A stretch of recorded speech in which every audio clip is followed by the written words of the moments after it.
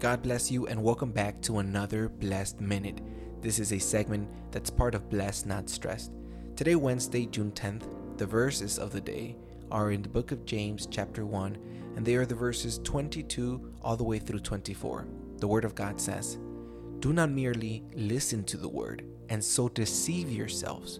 Do what it says.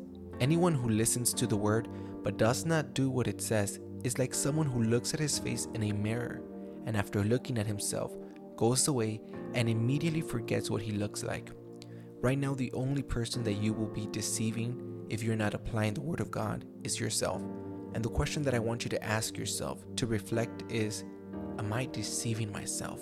Am I applying the Word of God? Am I letting the Word of God transform me? The Word of God will transform me, but the Word of God requires us to change. That means that it requires us to change our old habits for what the Bible is telling us to do.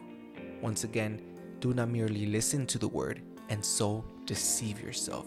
Instead, you need to do what it says. Let's do a quick prayer. Father God, we thank you for your Word and we thank you for this daily empowerment. Lord, we just ask you to guide us. We just ask you to help us.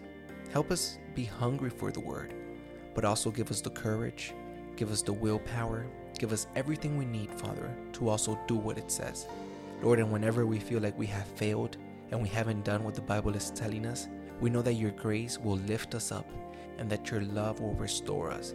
And Father God, we just put all of our trust in you. In Jesus' name, amen. Thank you so much for listening to this Blessed Minute. I hope it was a blessing for your life. Make sure to share it with as many people as you can. And remember, you need to be blessed, not stressed.